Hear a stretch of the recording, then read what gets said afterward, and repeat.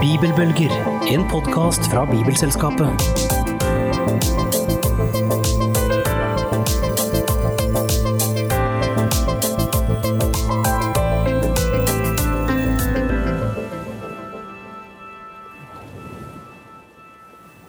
Bibelbølger, en podcast fra Bibelselskapet.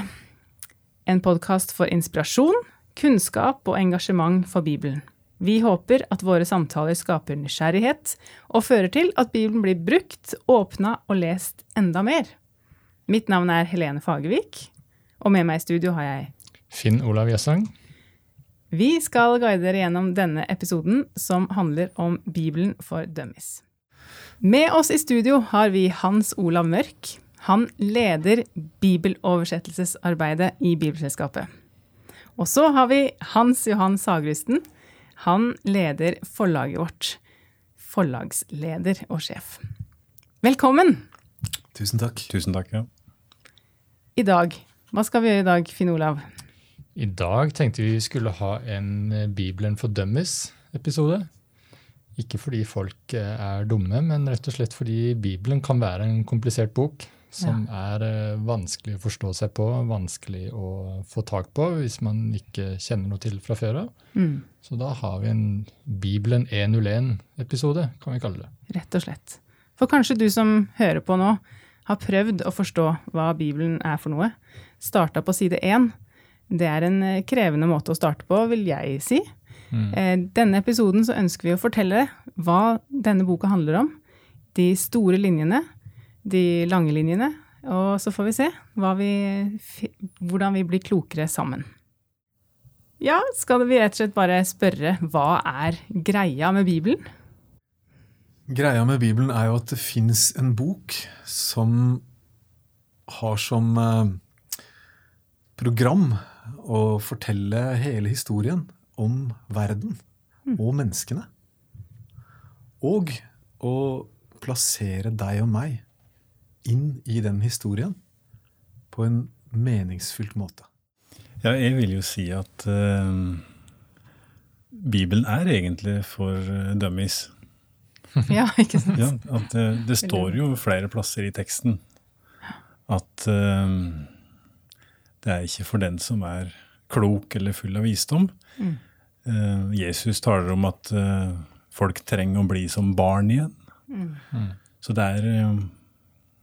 er liksom løftet fram dette her med at det er lov å ha spørsmål. Og den beste leseren er kanskje den som kommer uten alt for mange fordommer og forutsetninger. Så da må vi rett og slett hjelpe da. Si at denne skal begynne å lese Bibel. Hvor setter man i gang? Hvordan angriper man det? Når jeg begynte å lese Bibelen, eller fikk lyst til å lese Bibelen, så ble jeg anbefalt å starte med Johannes-evangeliet. Og et evangelium er rett og slett en fortelling om personen Jesus. Hva han gjorde, hva han sa, hva som skjedde med han. Det er en spennende fortelling. Johannes-evangeliet, der står det en del ting som Jesus har sagt. Litt sånn dypere tanker om livet, om hva det er å være menneske. Ikke alt er like lett forståelig, men likevel så står det veldig mye fint der om hva livet egentlig er. Om at det å være menneske er å bli elsket av Gud, og at det å være menneske også er å være en som Gud bryr seg om. Så mye at han faktisk blir et menneske for å møte oss gjennom Jesus. Jeg synes det var et ganske fint sted å starte, selv om jeg også hadde fryktelig mange spørsmål og visste veldig lite når jeg ga meg inn på den og begynne å lese den boka der. Så sa de, 1 kapittel om dagen. Les 1 kapittel om dagen, du. Ja. Hvis det er noe du ikke skjønner, så får du be Gud om hjelp til å skjønne det. Ok. Det er jo ganske vågalt. Jeg gjorde jo det, og det var fremdeles ikke alt jeg skjønte, men kanskje jeg måtte spørre noen om ting også underveis. Det var i hvert fall en bok som sa noe til meg, og som begynte å røre ganske dypt ved meg, da. Og gjøre meg mer nysgjerrig på hva Guds ord er, hva Bibelen er, hvem Jesus er. Men du snakker nå om en bok. Samtidig så er jo Bibelen en stor bok. Så hva slags bok er Johannes evangeliet, og hvordan fungerer det, liksom? At det er bøker inni boka Bibelen? Hvordan funker det? Nei, det er jo lett å tenke at du bør begynne å lese på starten. Men det går an å lese Bibelen på en helt annen måte. At altså det er 66 forskjellige bøker, og du trenger ikke å lese dem i den rekkefølgen de står i den store samlingen. Og det som Hans Olav henviser til, et evangelium, det finner du jo ikke før etter midten av Bibelen. Det er 2 hoveddeler, og den andre delen, den kalles da for det nye testamentet. Den første er det gamle testamentet. Denne andre delen, den starter med 4 slike historier. Det er jo spennende i seg selv, at de som vandret sammen med Jesus og senere skrev ned historiene om han, de utarbeidet ikke en versjon. De syntes det var helt i orden å ha 4 forskjellige. Og det er spennende. Da jeg selv begynte å lese Bibelen, jeg har forresten tatt med meg den første Bibelen min, og den fikk jeg som 15-åring, og inni den så lå det en bitteliten brosjyre som jeg har her, en slags bruksanvisning, som var skrevet av en biskop som var død for lenge siden da. Han heter Eivind Berggrav. Og han kom med et råd: kjære nye bibelleser, står det på denne bruksanvisningen. Og han sier det samme som Hans Olav: hvis du skal begynne å lese, så start med et slikt skrift om Jesus, et evangelium. Og han anbefalte det korteste av de 4 evangelia, Markus evangeliet. Ja, for man har altså 4. Altså du nevnte Johannes, og så har du Markus. Hva er de andre 2? Ja, du har Matteus evangeliet og Lukas evangeliet. Og disse 4 Jesus-fortellingene, eller fortellingene om Jesus, de er jo skrevet av folk som har lyttet til det Jesu første lærlinger egentlig opplevde da. For fortellingen om Jesus er jo veldig spennende. Han ble jo født, ikke sant, i Betlehem, som de fleste vet. Og så gjør disse fortellingene et langt sprang til han er voksen. Og hva som skjer med han som voksen, helt frem til at han blir henrettet og dømt på falske premisser som en forbryter. Og så plutselig så opplever altså de som kjente han, at han står opp fra de døde. Han blir levende igjen. Altså graven som han lå i er tom. Og det er derfor vi feirer påske. Og du kan tenke deg å vandre sammen med en fyr som ender opp som en henrettet forbryter, og som plutselig viser seg igjen i livet. Det har gjort et voldsomt inntrykk på de som var sammen med han, og det var ganske mange. Det var 12 stykker som var veldig tett på han, men det var kanskje 100 og mer som fulgte med på det han gjorde, og visste mye om han, hadde kjennskap til han mer enn de fleste. Og ikke sant? Vi vet jo også fra media, når man rapporterer om en ting som har skjedd, så kan ulike journalister skrive ulike ting og ha ulike vinklinger på stoffet. Og sånn er det egentlig med de 4 fortellingene om Jesus vi har da i Bibelen. Matteus, Markus, Lukas, Johannes, de har hver sin vinkling, og kanskje lyttet til ulike øyenvittner og hva de har fortalt. Og så har de skrevet dette ned i en sammenhengende fortelling, en litterær fortelling, akkurat som en liten bok. Det var vanlig å skrive bøker om berømte folk, og nå er vi 2000 år tilbake i tid, ikke sant? Rundt år 0. Og som han sier også, det er veldig spennende at vi da nettopp har fått 4 ulike vinklinger på hva som skjedde med Jesus, og hva han sa, hva han gjorde. Og det å bli kjent med Jesus litt med ulike vinklinger, og lese disse evangeliene kanskje litt etter hverandre, eller kanskje til og med springe litt rundt i dem, at det er en spennende måte å starte bibellesningen.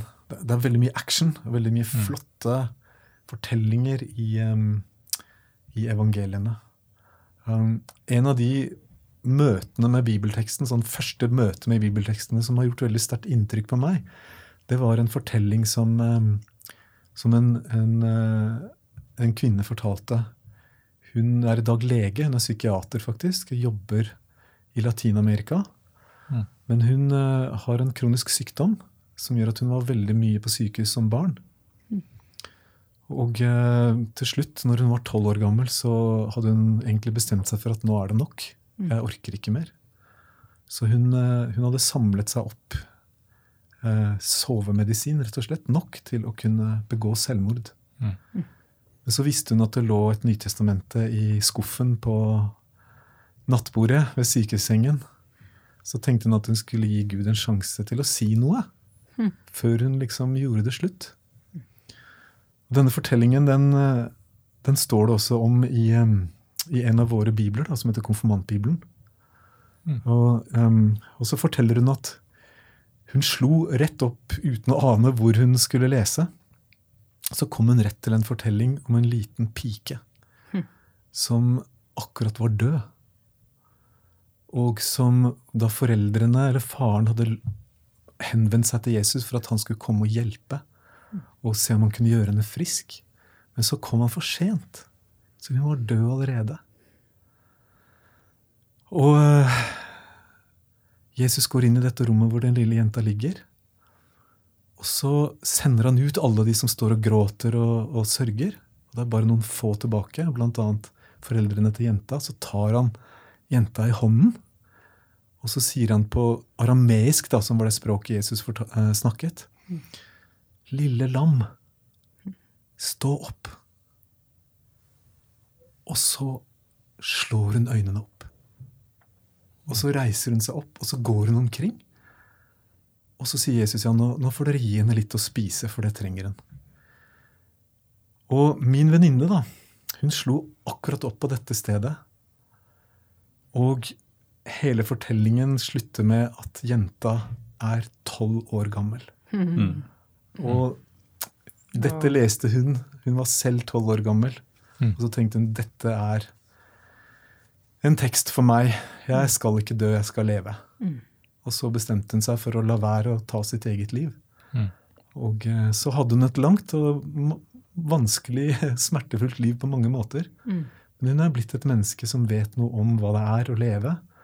Og i dag er hun altså da utdannet lege og psykiater, og hjelper mennesker som kanskje mangler det håpsperspektivet da, over livet sitt som det hun har hatt, og som det hun fikk på en merkelig måte. Dette er ikke en måte jeg vil anbefale å liksom lese Bibelen på til vanlig, men i en krisesituasjon at hun opplevde det, og at teksten da kunne si noe til henne som var så sterkt, at hun valgte å leve i stedet for å dø. Det sier meg litt om hva slags flotte krefter som bor i disse fortellingene.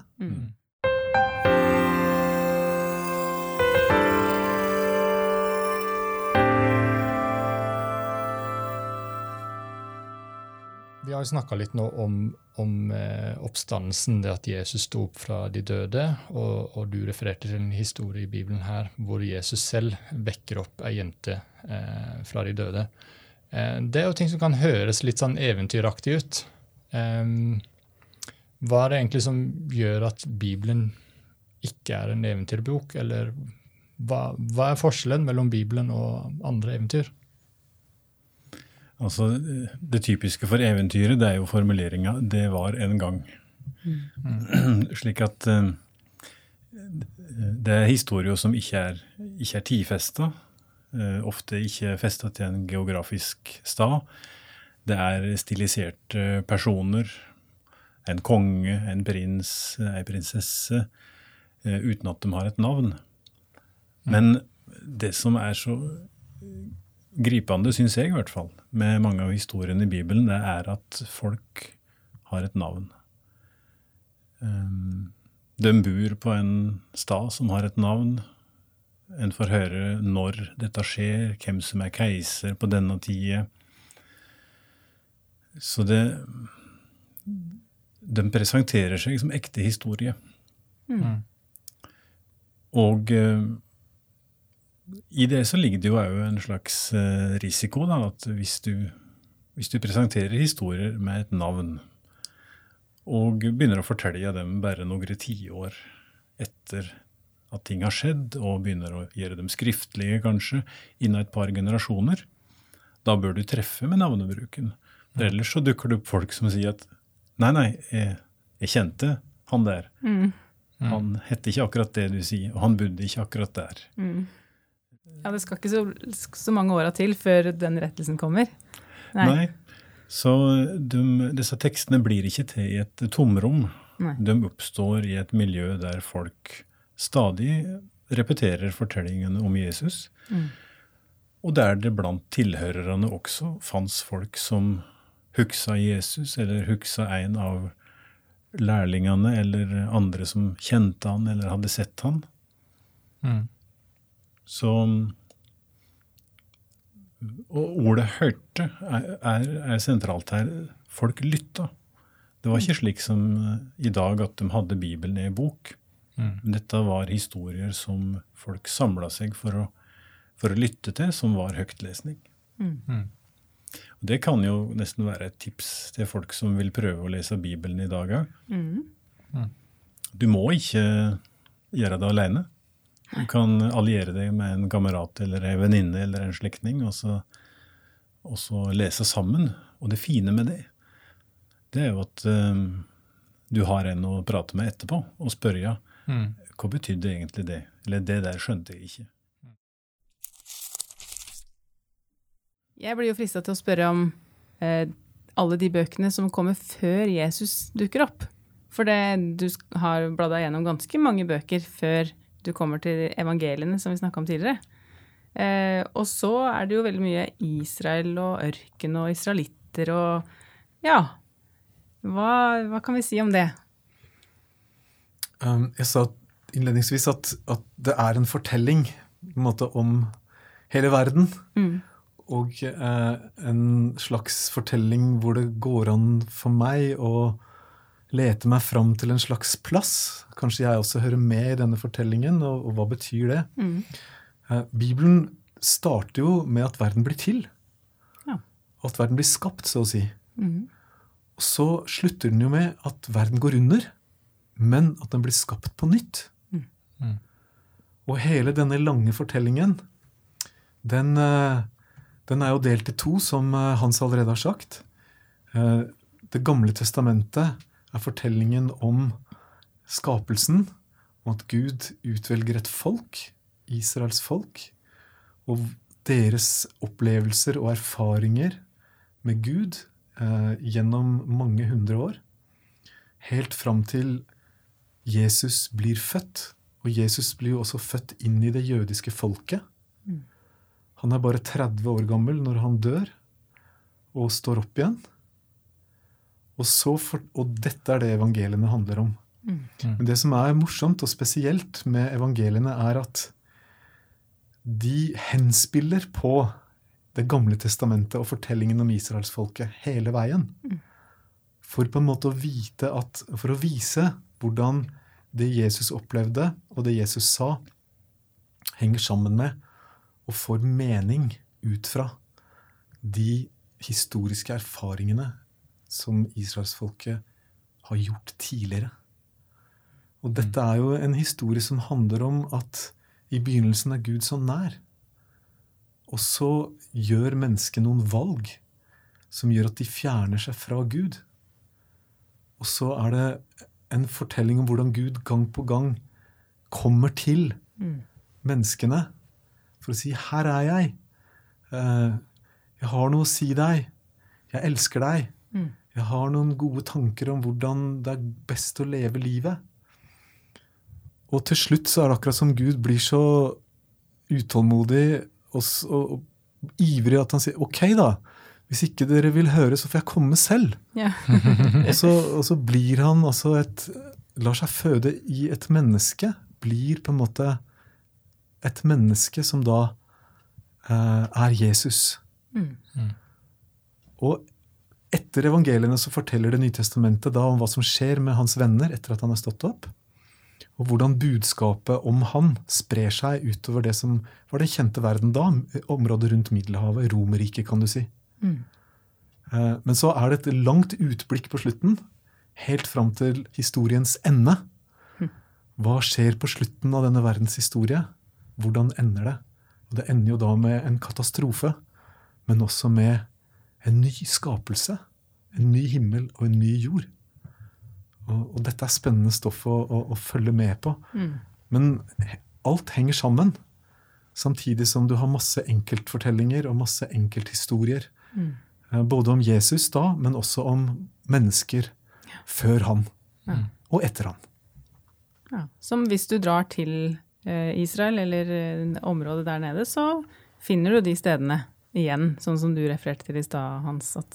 Ja, jeg har hørt om folk som har lest hele Bibelen, og så, det var først da de kom til det som sto helt til slutt, som var en samling med kart, som Bibelselskapet hadde lagt til, at det liksom gikk opp for et lys for dem.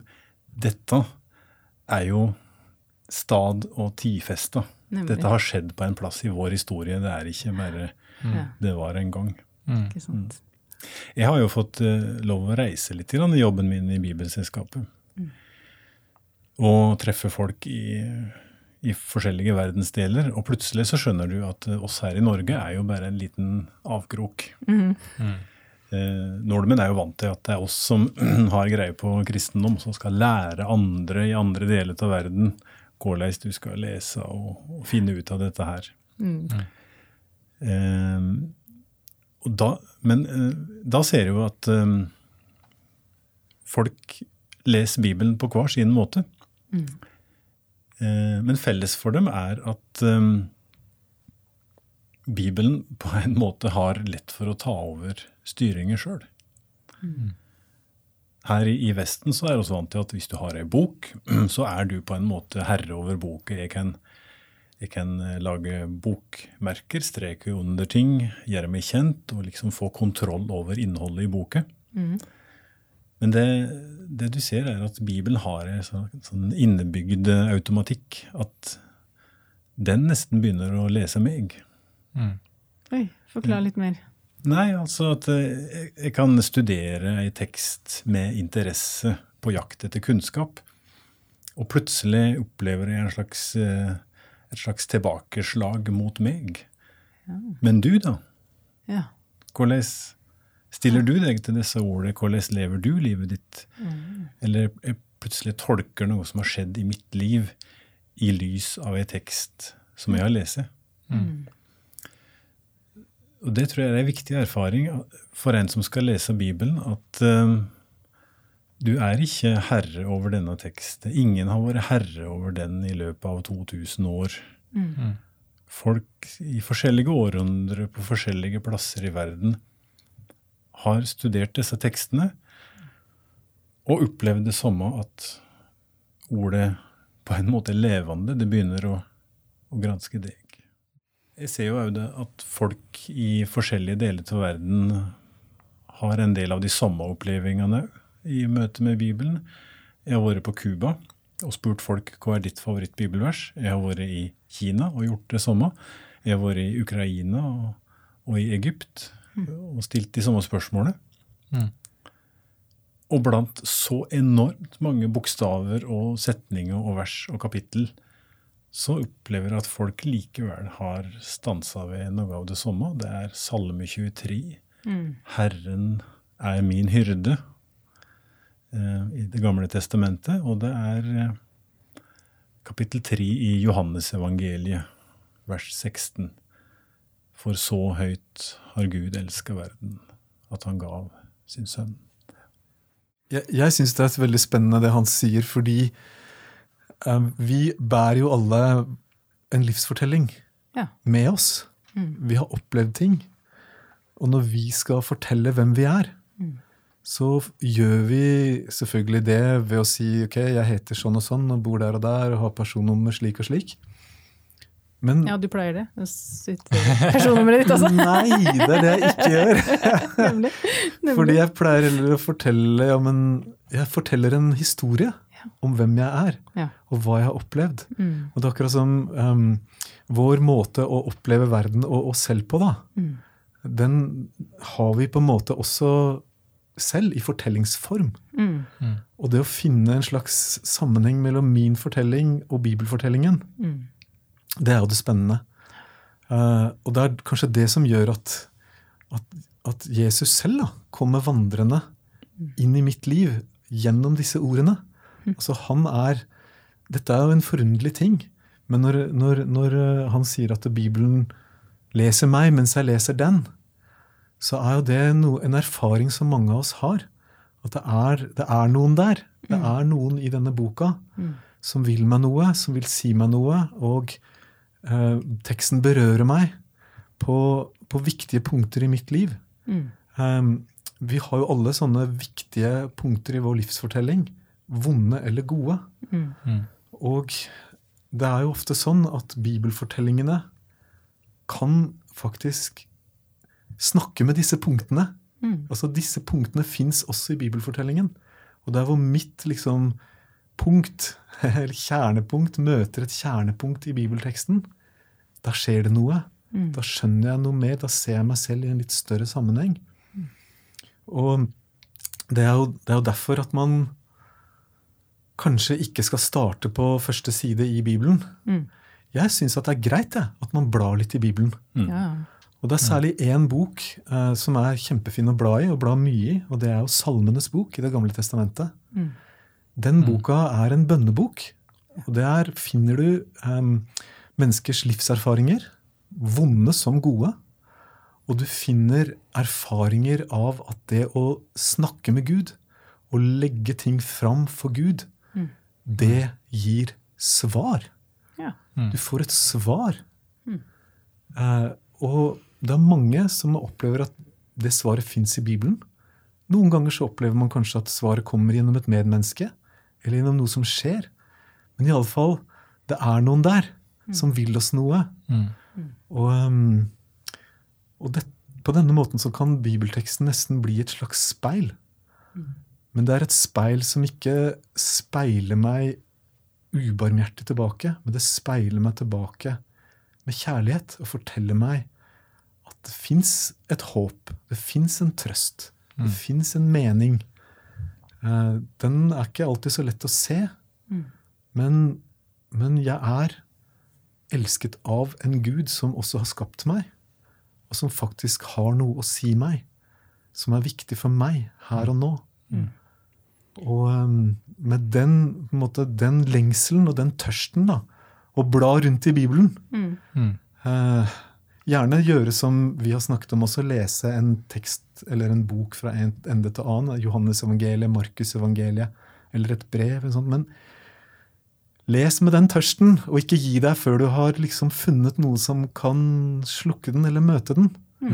Det tror jeg er det beste tipset jeg kan gi, i hvert fall, for en som virkelig er nysgjerrig på hva Bibelen egentlig handler om. Altså. Men mange kristne vil jo si at Bibelen er Guds ord. Det høres ut som du er inne på noe av det her, at det rett og slett er en bok som det er mer enn ordene som står der, og at de kan kommunisere inn i livene våre. Men hva mener man egentlig når man snakker om Bibelen som Guds ord, og hvordan henger det sammen med Bibelen i dag og den boka vi har i dag? Jeg tror det starter med en erfaring av det vi har pratet om nå. At jeg er ikke alene når jeg leser. Og så blir en litt redd for å lage et dogme av det og si at slik er det, og 2 streker under svaret. Men jeg kunne tenke meg å la det være med det. Altså si at det er noe mer her enn bare bokstavene og trykksverte og papiret. Guds ord, er det Gud som samtaler med meg her? Ja, det fint å i hvert fall være åpen for det. Og så det jo mange som skulle ønske at Bibelen var litt annerledes enn det han da. Som ønsker på en måte at den skulle ha vært mer avansert. Altså gått lengre og vært en fullstendig naturfagbok som ga oss svar i detalj på hvordan verden vart til og slike ting. Jeg synes det en styrke at dette er tekster som du kan lese og finne mening i, samme hva til århundre du i. Ja. Samme hva til kontinent eller land du befinner deg i. Den ga mening for mennesker for 2000 år siden, som las disse tekstene, og så opp på himmelen, og så ned på jordet de stod på, og så i første Mosebok at Herren skapte himmelen og jorda. Uten å være mer avansert enn det. Som kunne se på de grønne treet litt bortafor seg, som kunne se på dyret som vandret forbi, og lese at det var Herren som formet de grønne vekstene, det var Herren som skapte dyra. At det tekster som på en måte så enkle, at de kan kommunisere med mennesker selv om du ikke har forkunnskap, ikke har utdanning, ikke har lang øving i intellektuell ja, om du som et barn, om du som en dåre, så vil du likevel finne noe som taler til deg da. Dette universelle, tidløse. Men dette også noe av grunnen til at vi nødt til å oversette Bibelen på nytt, fordi at språket vårt forandrer seg, og Bibelen jo verdens best bevittnede antikke skrift. De siste bøkene i Bibelen ble skrevet ca. 100 etter Kristus. Det titusenvis av gamle håndskrifter. Noen tilbake nesten til Jesu tid, noen til det gamle testamentet fra før Jesu tid. Og disse tekstene går jo bibelforskere tilbake til hele tiden for å forsøke å forstå disse tekstene ut fra sin samtid, da, og den kulturen de blitt til i, og den meningen folk tilla dem da. Og kanskje for å sette vår tids forståelse av disse tekstene litt i relief.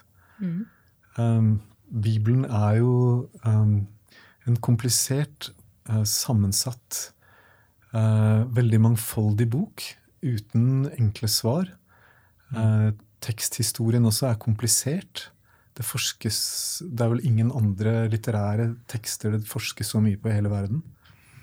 Og samtidig så handler det jo om å tolke disse tekstene i dag for språkbrukere i dag, for lesende mennesker, for lyttende mennesker i dag.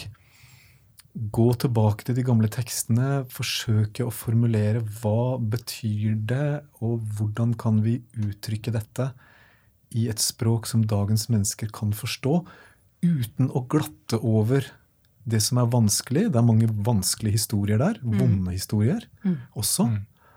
Og uten å glatte over at her det en lang historie av overlevering som ligger bak, i alle fall på håndskriftene. Jeg synes at dette gir meg en slags troverdig samtalepartner. Altså mitt liv ikke ukomplisert det heller. Nei, nemlig. Det ganske så sammensatt. Og troen min ikke noe selvfølge heller. Den mye på tross av, og den mye fylt av paradokser. Men jeg synes at det å kjempe med en tekst som sånn som Bibelen, og som gir seg ut for å være menneskers erfaringer med en Gud som jeg ikke ser, men som de sier, jo, men Gud der.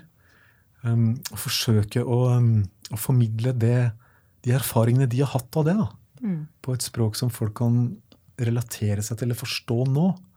Det jo en utfordring. Og derfor så må vi jo hele tiden være obs på å undersøke om folk virkelig skjønner denne boka da på norsk, slik vi har den i dag.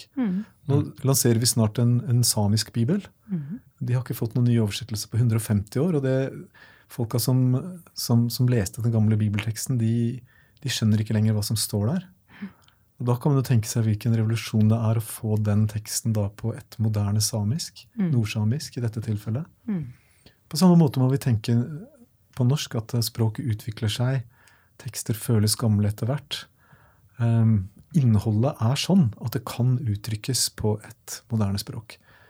Og det vår oppgave som bibelselskap å sørge for at det gjøres på en gjennomført, god og faglig troverdig måte. Og det står ikke i motsetning til en tro på at det noen der som kommuniserer gjennom det som står skrevet. Og det var slik, Johan, Hans Olav og jeg møttes første gangen da det 20 år siden i år. Da var du helt ny leder for oversettelsesarbeidet, og jeg var en av dem som skulle begynne som bibeloversetter. Det var forarbeidet til det som kom ut i 2011 som den nyeste norske bibeltekster på bokmål og nynorsk. Så har det brynt oss litt på denne teksten, Hans Olav. Vi har det. Ja. Men jeg vet ikke om folk liksom helt klar over det, at når det finnes en bibel på norsk, med dagens norske rettskriving og et språk som de fleste forstår, så det slike som du og jeg som har sittet og strevet i timesvis, og lange møter og drøftet, skal det stå slik eller slik, vil det ordet fungere, eller vil det fungere bedre? Det en jobb som ligger bak. Vi var 12 år, og det var ikke bare oss to, vi var jo over 40 som var med og oversatte. Men det synes jeg også litt flott å tenke på, fordi at Bibelen ikke noe som enkeltmennesker bare sitter og finner ut av på egen hånd. Nei. Bibeloversettelse teamwork. Bibelen skrevet av mange. Det mange som har overlevert den videre. Og vi har også mange som har oversatt, både på norsk og også nå nylig til nordsamisk. Og det jo egentlig en fin måte å avslutte på, for da det vi som skal bruke Bibelen og ta den i bruk, som heller kanskje ikke skal sitte og lese den kun alene bak en lukket dør, men at vi tar den med oss inn i et fellesskap for å nettopp kna og forstå og spørre og lure.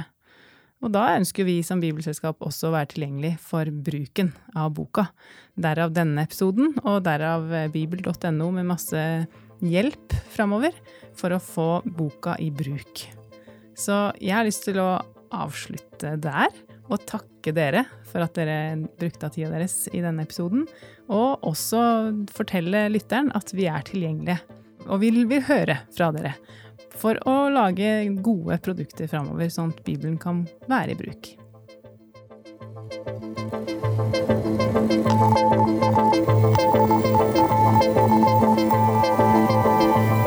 Du har hørt podcasten Bibelbølger fra Bibelselskapet. Har du spørsmål eller kommentarer, send meg en e-post på helene@bibel.no.